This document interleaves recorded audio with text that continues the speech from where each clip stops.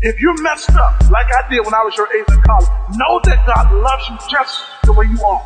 Come here, 7-year NFL veteran Steve Grant at the 14th Annual RUC Fundraising Banquet. The theme this year is Choosing to Win. Join us for this special evening at the Villa Milano on March 10th. Festivities begin at 6, followed by dinner at 6:30, and then the program at 7 p.m. Make your reservations today at relationshipsunderconstruction.com. Oh, what a tangled web we weave when first we practice to deceive. Next on Principles and Policies. Welcome to today's edition of Principles and Policies. I'm your host, Barry Sheets, the Executive Director of the Institute for Principal Policy. And with me today is our co-host, the Chairman of the Institute, my fellow analyst and very good friend, Chuck Michaels. Hey, it's great to be back with you. And you know what? We're setting a record, a modern record here, 2 weeks in a row. Oh my goodness. What are we going to do? We're going to have listeners who are going to be like, I'm not used to this. I'm used to like reruns. Yeah, exactly. Or me jabbering on about God, government, and governance. Well, that's not jabbering. That's actually imparting knowledge, wisdom, and education to people. So I'm good with that. Wow. Is there a lot going on? Holy smokes. You know, we ran into this trouble when you were really sick, like you're all better now. Ha ha ha. When you were okay. and you couldn't be online with me, and I was running reruns simply because I didn't have the confidence to come in and run one of these by myself. You found it's not that difficult. Well, it is, but the fact that it is from the sense that you are actually running the board and trying to do the program. Yeah, that's not the big deal part. The big deal part is getting an hour's worth of coherent thoughts out all at once and without going down too many rabbit trails. You know me, man. I'm a jumper on rabbit trails. See, now I was right with you until you used the word coherent, because that never describes what I do. Yeah, well, it's good to have you back and doing some banter like that. I told the people, I said, I'm yearning for the days when Barry comes back and we're able to do what we usually do, and that's banter back and forth and hit the shuttlecock over the net to the other guy and have it come back. And if you don't, exactly. You don't know what a shuttlecock is, play badminton or that's right. What's the other one? Paddleball. I think he hit a ball with that. Hit a ball with that. That's part of the name. Right. I forget. It's badminton, and I forget what else uses a shuttlecock. But I haven't played that in a while. But it's always fun. But you're absolutely right. It's good for us to go back and forth. And sometimes people may think we're being maybe a little irreverent, or maybe not treating these type of stories with the gravity that they deserve. But folks, it's a perspective issue. And our perspective, I'll at least speak for myself, and Chuck can amen this if he wants to. Our perspective is we believe that God is sovereign over everything, and nothing happens in this world without him governing it. And it being used, as Romans 8:28 says, that all things work together for good for those who love God and who are called according to his purpose. So even some of the tragedies that we see out there, sometimes you can take a look at it and say, that did happen. It is tragic. It is sad. It might make you upset and angry, but you have to realize at the end of the day, there is a bigger purpose for it.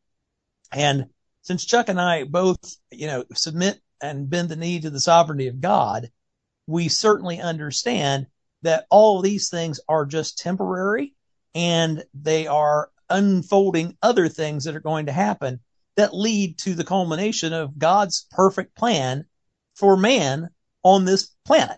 Yeah. And so yes. we can take joy, not in the fact that there's tragedy, obviously not, but that we can take joy in the fact that even in the midst of tragedy, God is not being thwarted. The prince of this world, Satan, the evil one, the roaring lion who's walking about seeking whom he may devour, is losing and has actually already lost, but will still continue to try to wreak chaos, mayhem, and havoc in order to try to get people to turn away from the promises of God, to turn away from the truths of the scripture, and to turn away from the only safety and security that we have in this life. And that is a relationship with the Lord Jesus Christ. So, think about how many times you've run into a boxer who knows he's lost the bout, but he is determined to inflict as much damage as possible on the other boxer who has won the bout. There's no doubt about it. There's no doubt about it. Yeah, exactly. And that's or if you watch chess, very often a chess player knows sometimes as early as the fifth or the sixth move that he's lost the board. Yes. But what he does is, okay, I'm going to capture every piece I can get. Mm-hmm. And I'm going to try to throw off the opponent's strategy. Yeah. Yes, exactly. Or make it look like he's doing that. Or, yeah. But in any case, go on. I'm sorry. I interrupted there. Oh, no. You did not interrupt at all. I mean, that was pretty much it. But, folks, that's the reason why when we record these things, we can record them in a manner that's more lighthearted and back and forth and hitting the shuttlecocks because, we understand that even through the midst of all this tragedy, God's got something beautiful planned. We're just sitting here watching it unfold and hoping that we're in some way a part of it. Maybe not in every circumstance, everywhere, but in our own little sphere that God has given us for influence and for occupying until he comes, that we would be found, as Paul says, a good and faithful servant who was faithful in little and given to be faithful in much. Right. And so we're trying to be faithful in the little here by reporting these things, trying to put a, perspective on them and helping people to unpack and understand what's going on. So, and we've got a lot to unpack today. Boy, don't we? I mean, my goodness. Obviously, the biggest issue that's on people's minds are UFOs. No, okay, folks. We'll be talking about those in a minute, but I think we want to talk about the big 800-pound gorilla sitting in the middle of the China shop. And that is the train derailment of the Norfolk Southern line in East Palestine, Ohio. Now, for those of you who have no idea where East Palestine is, it is in far northeast Ohio between Salem and Youngstown. And it's up near the Ohio-Pennsylvania border, up near, the Lake Erie area. And this train derailment was significant for a number of reasons. And as the days unfold on this, we are looking at, Chuck, I'm looking at what I think is really an unprecedented and breathtaking amount of trying to pass the buck between a company and a government, or at least one government, if not two governments. Oh, it's two governments. It's two governments, the state and federal. Yeah. State and federal. And it's all the railroad's fault. Now there's a theory out now, and I would, we're never going to hear whether this is true or not. One of the problems that we're running into now is I just saw there was just another today, and we're recording on Thursday, the February 16th, 2023 for our February 18th, 2023 show. Just today, there was another derailment. Yes. So that makes 14 since the turn of the year. Beginning of the year, 14 derailment. Now, granted, not every train derailment is like a conspiracy theorist, fantasy dream. This one might be, though. The East Palestine one has an awful lot of things going on around it. And probably one of the most concerning to obviously a lot of people, and it should be concerning to a lot of us, even though we don't live anywhere near East Palestine, Ohio, is the impact that these chemicals might have on our water system.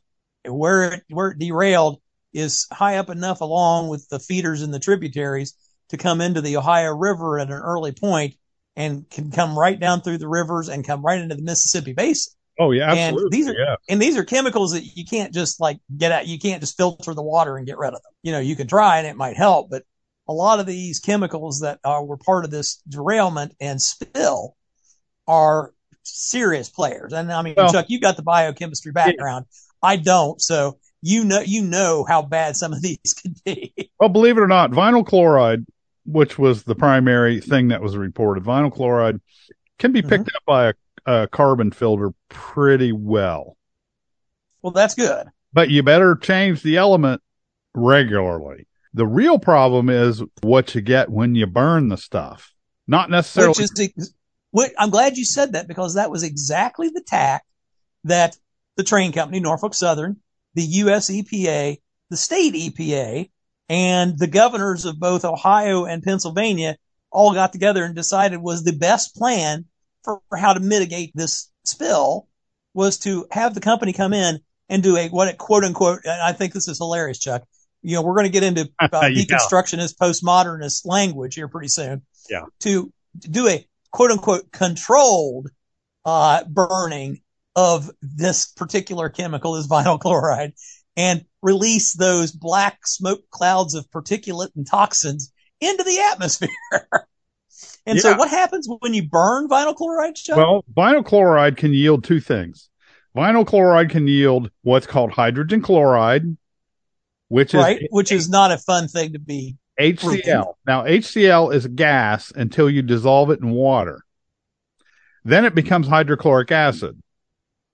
But as a gas, it's a World War I era toxic gas that was released by the Germans to maim and kill Allied soldiers during World War I. And the other thing that you get out of it is phosgene, which is even worse. Which is a worse toxin, which also was used as a toxic gas during World War I. Again, by the Germans. Isn't it that there is a more common name for phosgene or a phosgene compound that was used in World War I? No, phosgene gas was, now you're thinking of mustard gas. I'm thinking of mustard gas. Mustard gas has a sulfur component. Ah, I see. And it's really nasty. Really, really nasty. Because you've been hearing things kicking around on social media about mustard gas, and it was like I wasn't sure that phosgene was just a component of mustard gas, or if that was the scientific term for what is commonly known as. So I'm glad we cleared that up for people. Yeah, mustard gas has a sulfur in the thing. It's very similar in structure, however, and with that sulfur, when you add that sulfur into the mix, and there's I think it's nasty. Now, what hydrogen chloride will do when you breathe it in, it's not deadly in itself. What it does is it gets into your lungs and hits the moisture in your lungs, and then it turns the hydrochloric acid. And the same thing with phosgene. It destroys your lungs and your mucous membranes, which, especially then and even now, will kill you. See, now, Chuck, this is something you and I talked about this off air. Okay. When this derailment happened, the governor and others, along with the federal EPA and the state EPAs, came in and basically said that they were going to evacuate people from around the area. Because obviously we're dealing with these chemicals that are extremely toxic and dangerous, right? They're going to evacuate everybody. Do you remember what the radius of the evacuation was that was called for? 1 stinky mile. Okay, 1 mile. 1 mile radius. Now that sounds pretty significant, right, folks? Well, I mean, East Palestine's a little bit bigger than a mile in radius, okay? The city itself is probably closer to 2 miles in radius. Chuck, as you were doing your backgrounding research, and we talked about this again before we came on air, folks, Chuck's been doing a lot of digging, and God bless him. I mean, that is one of the strengths that makes this show as informative as it is my guy over there is a researcher and a historian par excellence. But this happened in World War I, and they used these chemicals, hydrochloric acid and phosgene and other things.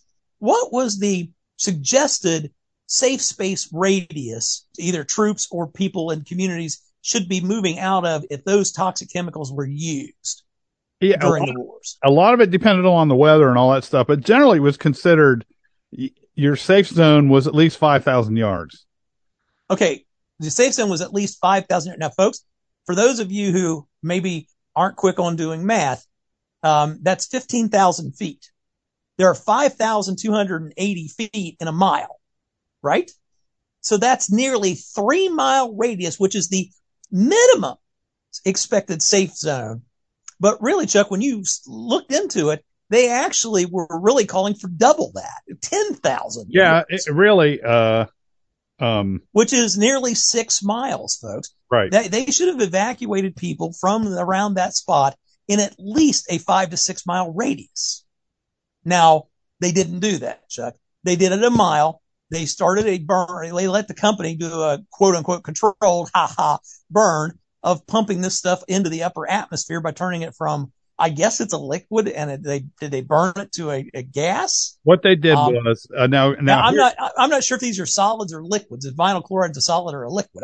It was in tankers, so I'm assuming it's a liquid. Vinyl chloride's a liquid, and what it's used for is actually very useful. It's used to make plastic like high density polyethylene. So pill bottles, your plumbing. Some plumbing fixtures, PVC type stuff, pipes right? and stuff. PVC, polyvinyl chloride. Yeah. Polyvinyl just means vinyl is a double bond between two carbons. And then when you have repeating units, it's called polyvinyl chloride, with a chlorine on the end. The chlorine makes it reactive. So you got to have that so you can react the thing with a catalyst, usually a chemical catalyst or some other platinum or what do they use? Platinum or iridium, or there's a couple things. They make it into polyvinyl chloride. They make it into PVC, polyvinyl chloride. But okay, that being said, the stuff is liquid, and when I was doing research on the you have to get into Substacks to get any information. If you know what a Substack is a place where journalists can actually go and print things that their editors won't let them print. And for instance, there was a guy who was asking pointed questions of a journalist who was asking pointed questions about some of these issues and was arrested by the federal authorities. You mean during this event? Oh, absolutely. Okay. Yeah. Now, he was a DC reporter for, I forget what the news outlet was. He was a credentialed reporter, and he was arrested by the East Palestine police and put in jail because he went into they were having the press conference, I think at like one of the gymnasiums or schools or something, or maybe the armory. And he was in there, and DeWine was supposed to show up at like 2:00 in the afternoon, and he didn't make it until like 3. He was late. Yeah. So this guy was filming in the back of the room. He was filming his intros and stuff for the video. And DeWine gets in there and starts going. I mean, and they basically told him he had to shut down. And he was like, I got to film this, and I got to have, I'm trying to do my voiceover and stuff and get this done because we got to get, to press. And they basically arrested him, I think, for disturbing the peace. That he was talking in the very back of the room while DeWine was starting his press conference. Now, the governor basically says he didn't direct anybody to, do anything or arrest this guy. But I found it interesting that his adjutant general, who was on the scene, got into a shoving match with the reporter. Yeah. Now, stands to be, determined if DeWine's going to actually take any kind of punitive measures against his adjutant general, who is a cabinet member, who's representing the state government in this particular instance, and is basically trying to keep a credentialed reporter from doing his job. Now, Chuck, oftentimes we beat the press up because of how bad of a job that they do. Right. And, you've seen there's polls out there showing that the vast majority of the public right now do not trust the media in any way, shape, or form. But when it's legitimate that media personnel who had credentials, who was where he was supposed to be, he can't help it that the governor decides to wait an extra hour from announcing. This is like when DeWine used to do those, the 2:00 in the afternoon updates on COVID. Now, again, he basically said that the COVID shots were safe and effective. And now he's been saying that, a mile radius is perfectly fine. And, it's great to come back to your homes now. Now they did this burn, and I think within 48 hours, they were telling people it was safe to come back to their homes. Now, can I read something to you, Chuck, and from our folks? This is from an article out of Breitbart News, and they have a quote. It says, according to Norfolk Southern Railroad, the controlled release process involves the burning of the rail car's chemicals, which will release fumes into the air that can be deadly if inhaled. based on current weather patterns and the expected flow of the smoke and fumes when they were doing the burn. Anyone who remains in the red affected area, that's the 1 mile radius, folks, is facing grave danger of death, period. Anyone who remains in the yellow impacted area, which is the 2 mile radius, Chuck, is at a high risk of severe injury, including skin burns and serious lung damage. Yep. Okay, now, folks, Norfolk Southern and the EPA and everybody else should have completely known what took Chuck, maybe an hour to find out through Substacks about the history of these type of gases and what they're used for and what the minimum safe distances really are. Yeah. Anybody who's a student of history knows about gas attacks in World War One. And if from the opening ones where the Germans just simply had tanks of stuff and they opened the valves and if the wind was with them, they were fine. But the Germans actually killed some of their own soldiers when the wind shifted. Yeah. But of course, both the governors of Ohio and Pennsylvania said, "Hey, it's all clear now. You can come back to your homes." And they did that because, and quote, because the air quality samples that they were taking were, quote, at points below safety screening levels for contaminants of concern. Well, Chuck, were they actually testing for phosgene or were they testing for vinyl chloride? Were they testing for hydrochloride or hydrochloric acid? What were they testing for? My guess would be they're using an organic sniffer, which would have revealed any one of those things. Right. And then the EPA basically says they've screened 291 homes and still have 180 some left to go within, and I think that's within the 1 mile radius, with no detection identified. Yeah. Well, I don't know about anybody else today's, as they're listening to this, it's Saturday. The day we're recording, it's Thursday. Chuck, it has been pouring down rain in my area since about 5 o'clock this morning. Okay. And it's still raining. I'm wondering when they get the first good rainstorm up there, if there's not going to be any damage to the home from hydrochloric acids, to plants, to, the, ground contamination. And then we look at the water table. Well, think about if we're talking about hydrogen chloride, the beauty of rain is that the more rain there is, the more dilute it becomes. Well, and so basically they need a rain like we're having right now in my area, which an all day soaker. We had a pretty heavy rain today. It's not raining right now, but it's supposed to again. But phosgene is one of those ones. The beauty of some of these things is they're labile. In other words, they're changeable or reactive in sunlight. Now, some people go, "Oh no," but that's good because what it does is it breaks the bonds. So it breaks it down, so it becomes less. The molecule comes apart. Yeah, molecule comes apart. If you ever put plastic out in the sun for an extended period, like over a summer, and certain kinds of plastic, what happens to it? Well, it crumbles and it breaks down and gets brittle. Yeah, it gets brittle. Plastic lawn chairs and that kind of stuff. That's what's happening. The sun is actually breaking down the matrix that holds it all together. My worry would be some of the other chemicals that were in there. Now, some of the train cars contain polyvinyl chloride. I came across a list of all the chemicals, and there's some nasty stuff in there. And they're giving you the all clear to drink the water. We've tested wells, and I'm like, sometimes it takes forever to penetrate into the water table, like weeks. If you know the water cycle, it rains, but that rain doesn't reach the water table. If you've got a deep well, like 250 feet, it won't get down there for weeks or months as it soaks through the multiple dirt, rock, sand, all kinds of things, layers till it gets down into so I'll be quite honest. First thing I'd run out and do is buy a charcoal filter for my well water. Get one of those little GE things that you can buy a whole house charcoal filter for. I'd be using that from now on.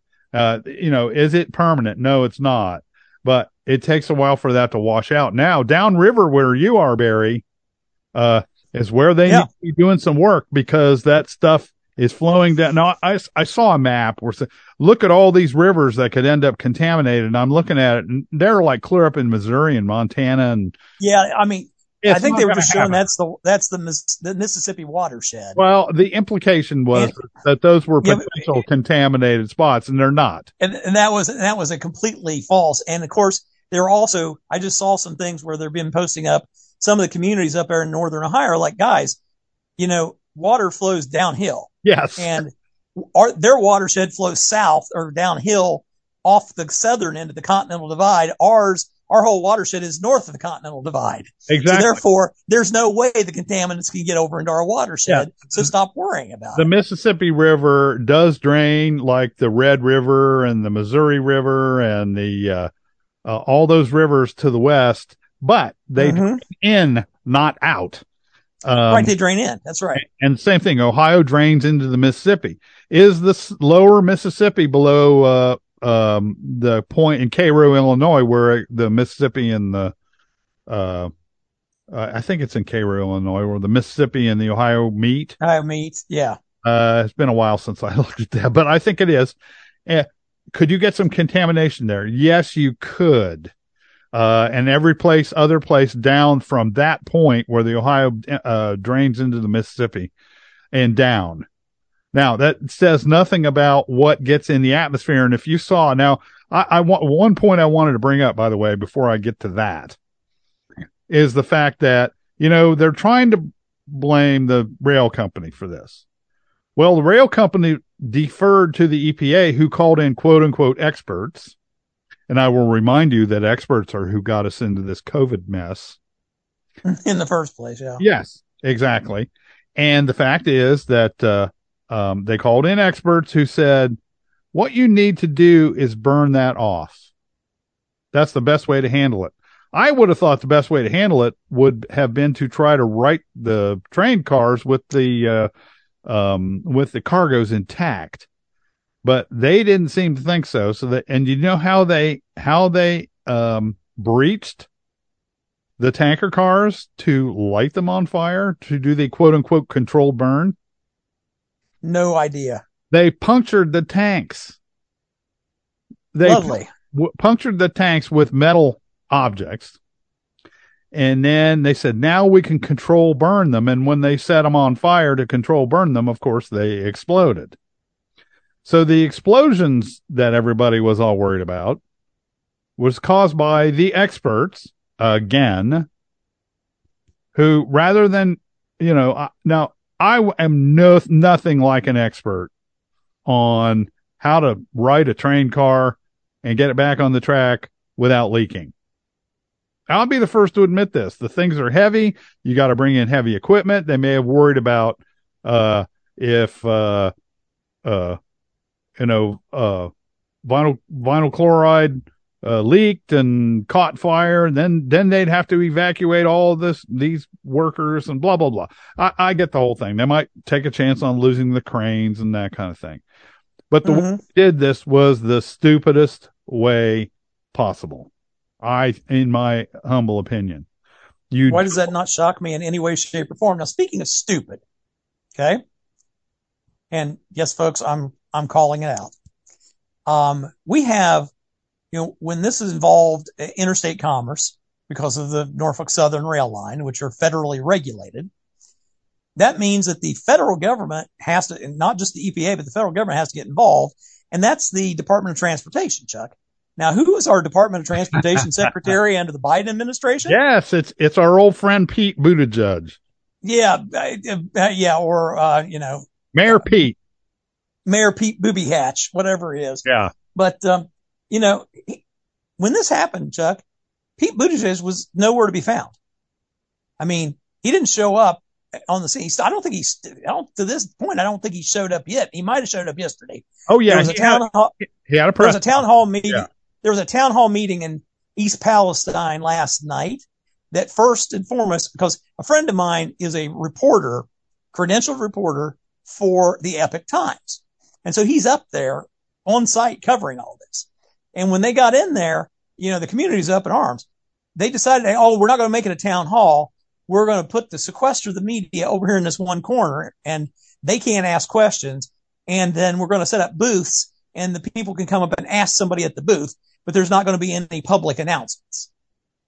Well, that quickly deteriorated when people really were angry. And so they ended up having to do the town hall because, it wasn't going to fly. The media wasn't going to let that fly, and neither were the citizens who, are rightfully scared to death about what's going on, and, their lives have completely changed. Okay, folks. I mean, it's an entire shift of everything you thought was secure in your life is now insecure because of this. Buttigieg, here's his commentary. Quote, I continue to be concerned about the impacts of the February 3rd train derailment near East Palestine, Ohio. Now, folks, this is his first comments. They were put out 10 days after the event happened. Chuck, 10 days for a PR response to what's basically, chaos. Really? Yeah. Really? And he keeps going. And he says, and the effects on families in the 10 days since their lives were upended through no fault of their own. It's important that families have access to, quote, useful and accurate information, unquote. I think that may have been why it took 10 days for him to respond. They were trying to figure out what kind of spin they were going to put on. How are we going to doctor this thing to get ourselves out of Dutch and slough it off on the train company? Yep. Now, does the train company have some responsibility? Of course they do. I would say they have the lion's share, especially when you hear, and I don't know if you heard this or not, 20 miles before the East Palestine stop, someone had advised the engineer and the brakeman that they had an overheated wheel. Right, because they have sensors at certain spots along the rail lines that measure the temperatures. And when a temperature goes above a safe zone, it fires off an automatic warning, which is sent to the conductors of the train. Right, exactly. And they rejected it and decided to go on. We found out some more about this. They didn't necessarily reject it. They phoned in to their superiors, and their superiors told them to reject it. Okay. Well. And so basically what happened is 20 miles later with this basically, and they think it was a wheel bearing in the hubs that locked up, which if you've ever Chuck, if you've ever had a car that the wheel bearings locked up in, or you've towed a trailer that the wheel bearings have locked up in, it doesn't take very long for that thing to get hot enough that it catches on fire. Absolutely red hot. It will blow a tire off, clean off the rim. Clean off the rim and it'll set everything on fire. That's what happened to this train. It caught fire because of this wheel, and the wheel then finally just completely seized up, disintegrated, boom, and there goes the train cars. But this is very interesting, Chuck, because this particular scenario is one of the things that the rail unions were arguing for when they remember here last year when the rails were going to go out on strike, and the Biden administration came in and through executive order basically killed the strike. One of the things that was in their list of things they wanted changed was the ability for the on-site employees, the conductor of the train, to be able to make the call about whether or not to stop the train if an issue came up like this. That was completely denied by the Biden administration in their executive order. Who benefited from that, Chuck? Right. The company benefited from that so that they couldn't, they wouldn't have any delays in their shipments. It'd be interesting to look at Joe Biden and some of his campaign finance reports. Now, to see how much money Norfolk Southern and their affiliated companies have given to Joe Biden before and after that executive order to stop the strike from the Railroad Workers Union. Well, here's one for you. Did you know that this train was not listed as a hazardous material shipment? Well, okay, I mean, that's pretty bold considering the fact that they were running multiple cars of hazardous materials. Yeah. Now, one of the I saw the list of all the materials that were being hauled, and they had a list of the things that were spilled. And one of the first things I noticed really close after the chemicals was semolina. Yeah, that's basically wheat, guys. It's wheat flour. Wheat flour. Yeah. Which can be toxic too, which can explode too if you get too much pressure in there. If you've ever worked a dairy farm and you've been around silos, man, you have to vent those just right, or else you can have some serious problems. I remember years ago a wheat and corn silo in Columbus blew up. Yeah, exactly. Because one of those great big silos, I think down there on the east side along 70, blew up because it flash fires when the dust catches. Right. And the point is that, when you put that stuff in there, whether it's grain or whether it's like silage or anything else, it does have a moisture content. And if you put enough of it in there and pack it down, it builds up heat from the core. And oftentimes that heat will start fires, and those fires ignite the dust. And then kaboom. Yeah, kaboom. They'll blow. I mean, when I was a kid, I used to be on a hay route with my dad. And there are a lot of places where we went and we would get bales of hay, from a farmer's barn to buy to cattle, and you'd pull them down and you'd see smoke coming out of them because they were packed too wet, and they started to catch on fire. I can still remember seeing hay that went up too green in and people pulling it back out of a barn and said, no, this can't be in here. Cause you go up and it smokes. It'll smoke. We ended up having to throw 6 bales out onto the ground, away from everything because they were catching on fire. Yeah. Because because something had happened. They'd hit a wet spot in the field that they weren't paying attention to. And when they baled these half a dozen bales, their moisture content was so much that when it was packed in there in a 90-pound plus bale, wrapped up tight, it just started to smolder and to then catch on fire. Yep. And it would have burned the entire barn down, because once those things light, they light up all the dryer hay around them, and then you got a real inferno. Spontaneous combustion. Yep. Spontaneous combustion is called. There's something coming out right now about this train. The workers for this particular train set, had warned the company days before this happened, because the week before this derailment happened, they had problems with the train. As they say, it was basically that excess size. They were hauling 151 cars, Chuck, 18,000 tons on this train. The train broke down in the days before it derailed in Ohio.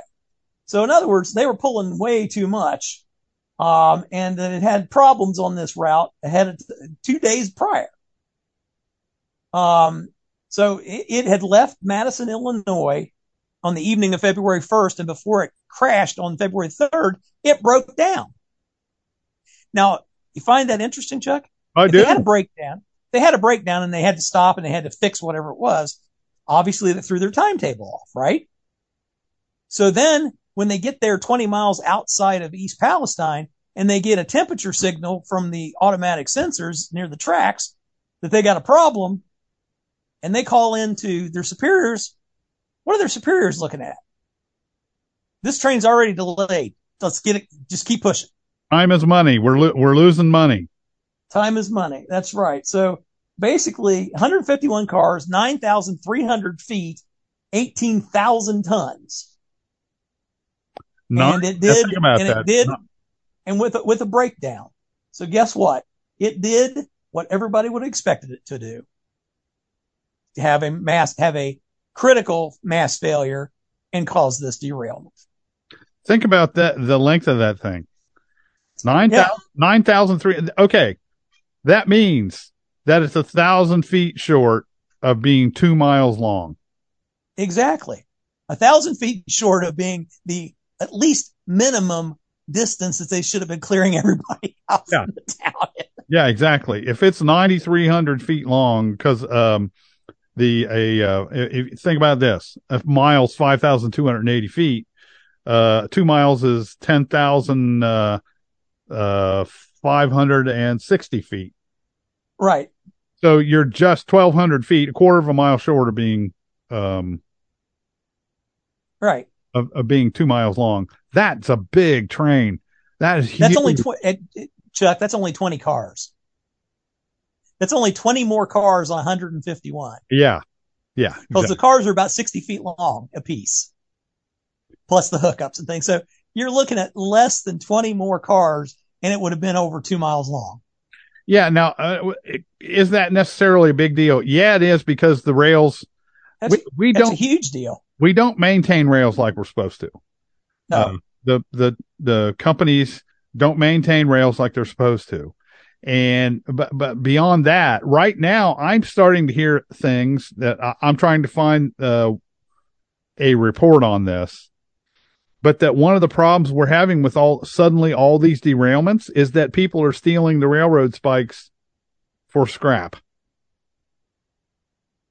Yeah, or for art or what other things. And it's not just the spikes. I mean, some of them are stealing some of the cross ties. And what that does is that changes the rail gauge on the rails. After they warm up and cool down and warm up and cool down, they start to spread or to contract. And Chuck, even though there's an awful lot of weight going on, if you've got an unbalanced set of rails, it won't be long before it's going to cause a problem. Oh, not at all. No, those things are the gauges are set precisely. Now, on curves and things, one of the even worse, yeah, railroad ties can walk. The longer and the faster a train is going, especially around a curve, the more the track can walk. And when the track walks, it tries to walk itself into a straight line. Okay.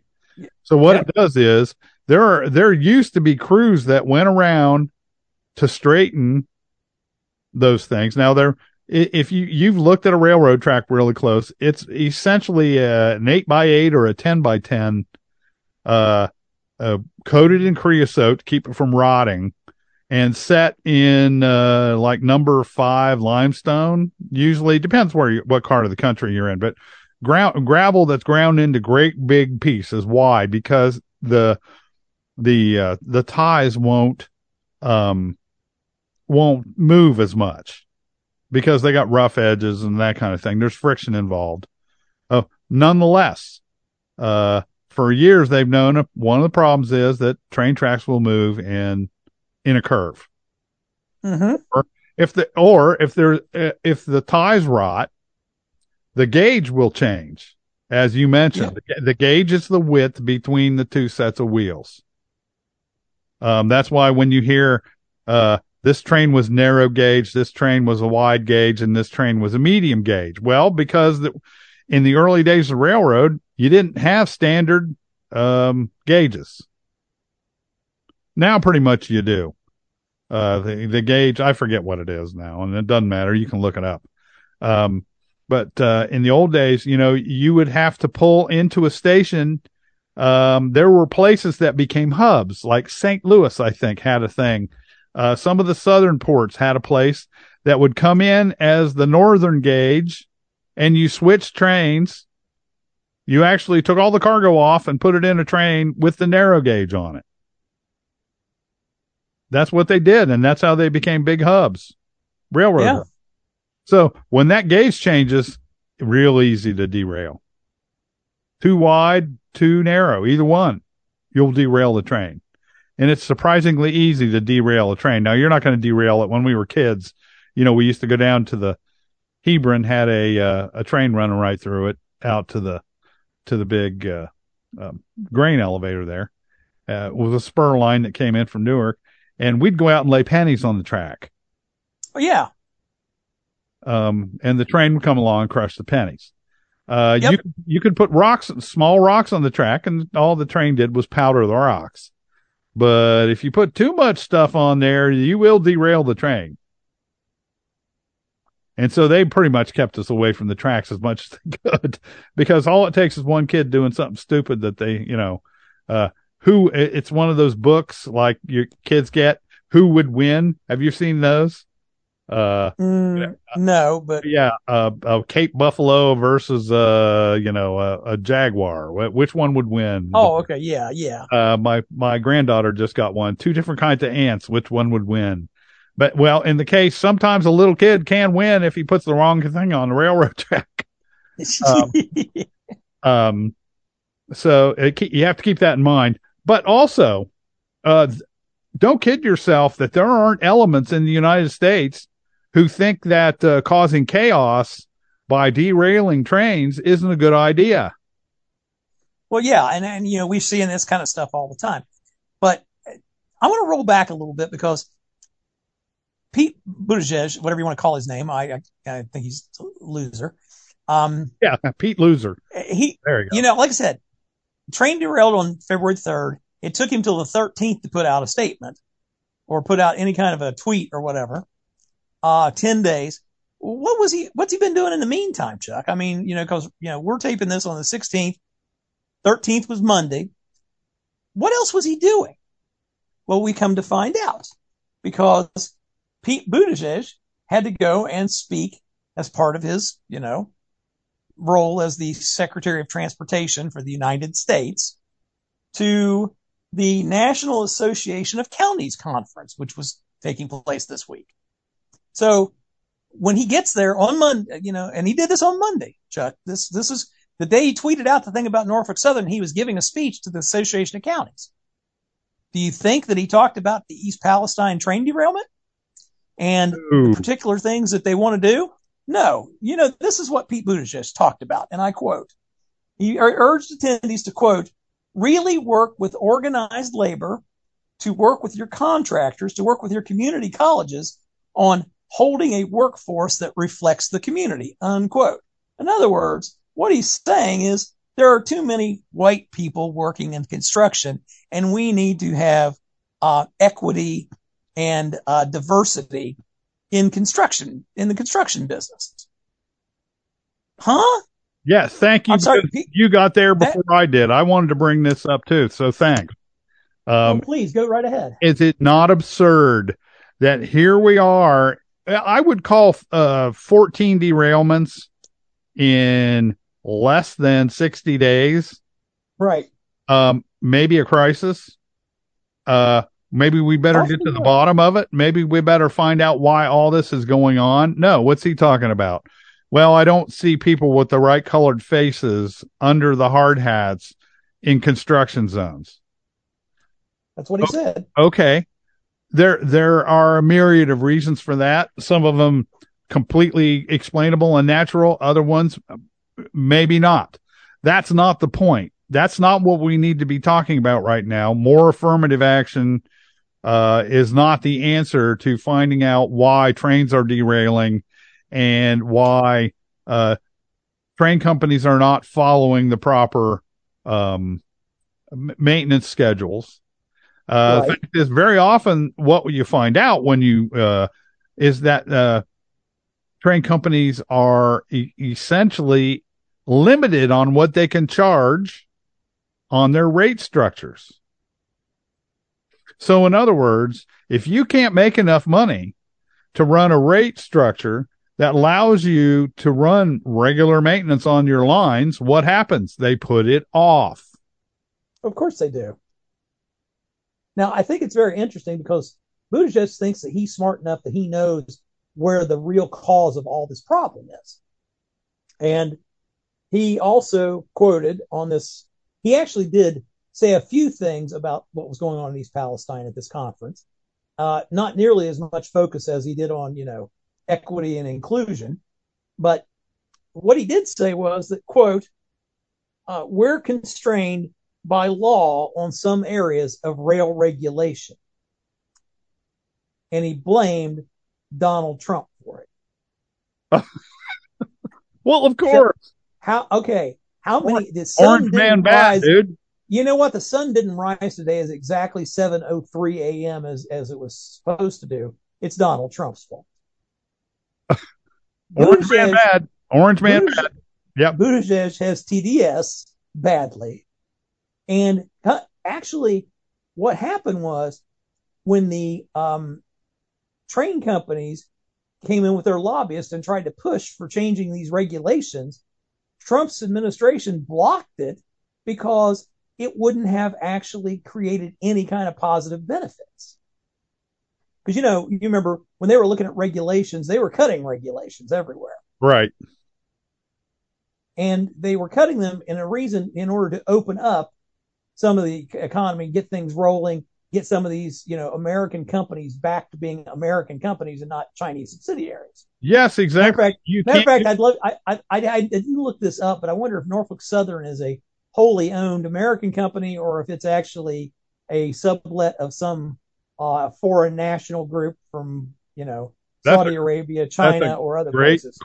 Great question. We'll look that up and hopefully have that on the next program. Well, Barry, because we don't want to look it up right now in the middle of recording. So the fact is that you cannot have major manufacturing in this country without the infrastructure to carry the manufactured goods and the raw materials, and that's the railroads. Railroads and highways and trucking, trucks, yeah. and trucking. But the fact is, if you've got to carry large amounts of steel, yeah, you can't do it on a truck, and you can't do it on a plane, so you got to do it on rail. Yeah, planes are out. Trains are okay for point to point, but if you really want to get it there, it ships by rail, large amounts. And the fact is that our rail networks, we've got busybodies basically out there converting old rail networks, old rail routes to bike paths. Now, if you tried to revive those railroads right now, all the bikers would go nuts. You can't take our bike trails away. Look, we need your bike trails to go back to railroads. I'll tell you what we're going to do. Here's how we're going to solve that problem. We're going to take your bike and we're going to take a train car and we're going to run them at each other. And the one that survives the crash wins. Yeah. You see the inanity of all that? Yes. Yeah. Look, yeah. But how about here's Buttigieg blaming Donald Trump for the train derailment when it's like, and everybody just should say stop and go back and say, your boss, Joe Biden, signed an executive order which forced the train unions back to work and eliminated or denied one of the requests they had for reworking the contract was to let the point source employees be able to make the call if they had a dangerous situation going on. So who's responsible for this train derailment? Which administration? Please, folks, let's look at this. It isn't Donald Trump. I know it's convenient for the left to blame Donald Trump for everything. Okay. Right. Yeah. Pete Buttigieg is showing that he is incompetent. He's a political flunky he's so underwater and out of his depth with this job that it's ridiculous. The guy takes 4 months off so that he and his homosexual lover hubby can adopt a child. Folks, we are being run by clowns and fools in this country right now. The chief of which is being the dementia patient sitting in the White House. Yeah, that's pretty much it. That's pretty much it. And frankly, we're seeing the fruit of it.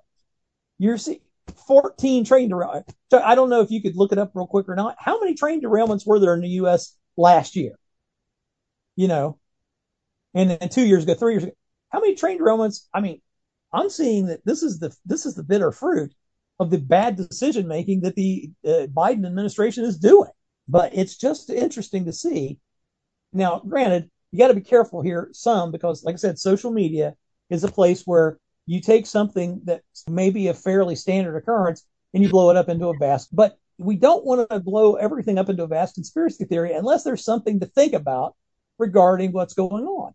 And I think that there was just a series of really bad decisions, starting with the Biden administration, going down to the company Norfolk Southern, and then going down to probably an employee, a conductor of this train who was afraid of losing his job because if he bucked the management who were telling him push on and he stopped the train, he'd probably lose his job. But of course, then we wouldn't have what some are calling one of the worst ecological disasters in the history of the United States taking place right in our own backyard here in Ohio.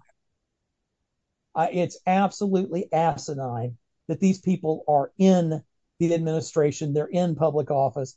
Pete Buttigieg should resign. The guy can't even come up with a quote for 10 days because he's sitting back worried about what kind of political fallout it might have if they come out there and say, whoops, we made a mistake. I'm looking, there were several serious train derailments in 2022.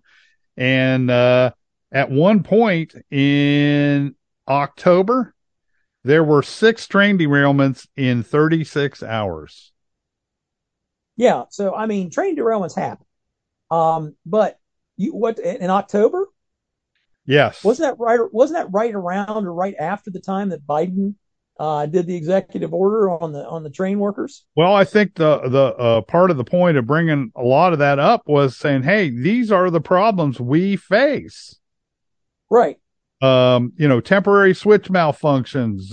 You had all kinds of stuff. It was out of the way of ongoing traffic, but blah, blah, blah. I'm looking at some of the stories. Tacoma, Washington, Eugene, Oregon, Bossier, Louisiana, Gibson County, Indiana, Houston, Texas. Yep. And Orneville, Maine. So this was around the time of now, okay, that points to another question. Okay, and I just found out it was the 2nd of December that Biden signed, and I keep saying executive order, please forgive me, folks. It was a piece of legislation that came through to block the strike. But it also blocked a lot of the things and denied a lot of the things that these workers were saying were serious safety hazards. Which we now know was a serious safety hazard. Well, there's also the possibility that fanatics inside unions, and this is not cutting down on union members per se. I think most of them would want to have this kind of thing stopped. But there are people who are more militant in labor movements who are more than willing to monkey wrench and cause a train derailment. All it takes is one or two, and the rest of the guys are like going, yeah, see, we're going to get the blame for this, especially during a period when they're preparing to strike for their, for better working conditions. I'm not saying that's a probability. I'm saying it's an outside possibility. So, well, you know what, Barry? Go ahead. I gotta throw this out here right quick. First of all, Biden's press secretary came out today and said that Biden has full confidence in Mayor Pete, Secretary Buttigieg. But we've had a second train derailment in Ohio with toxic chemicals, and I'm trying to find out what's going on. Because now they're talking about 2 of them. Okay. And East Palestine being the one. So looks like we may have had another one here. And I'm not sure because I can't find the links. I'm on MSN and the links don't want to go to the link. They've got it all highlighted, but it won't go anywhere. Yeah, that means that. Well, we'll dig into this for the next program, folks. But, that's where it is right now with the administration. Basically, we have full confidence in him. While the things are falling down around his ears. Yep. Well, we're out of time. March 10th, 6:30, between 6 and 6:30, the Relationships Under Construction banquet, Villa Milano, Westerville, March 10th. Again, please come and help us. www.relationshipsunderconstruction.com. That's relationshipsunderconstruction.com. And what we think. We want to know what you think. www.principledpolicy.com. That's principledpolicy.com. And visit us on Facebook. We do have a Principled Policy webpage. Please join us again next week for another Principles and Policies. If you're messed up like I did when I was your age in college, know that God loves you just the way you are. Come hear 7-year NFL veteran Steve Grant at the 14th Annual RUC Fundraising Banquet. The theme this year is Choosing to Win. Join us for this special evening at the Villa Milano on March 10th. Festivities begin at 6, followed by dinner at 6:30, and then the program at 7 p.m. Make your reservations today at relationshipsunderconstruction.com.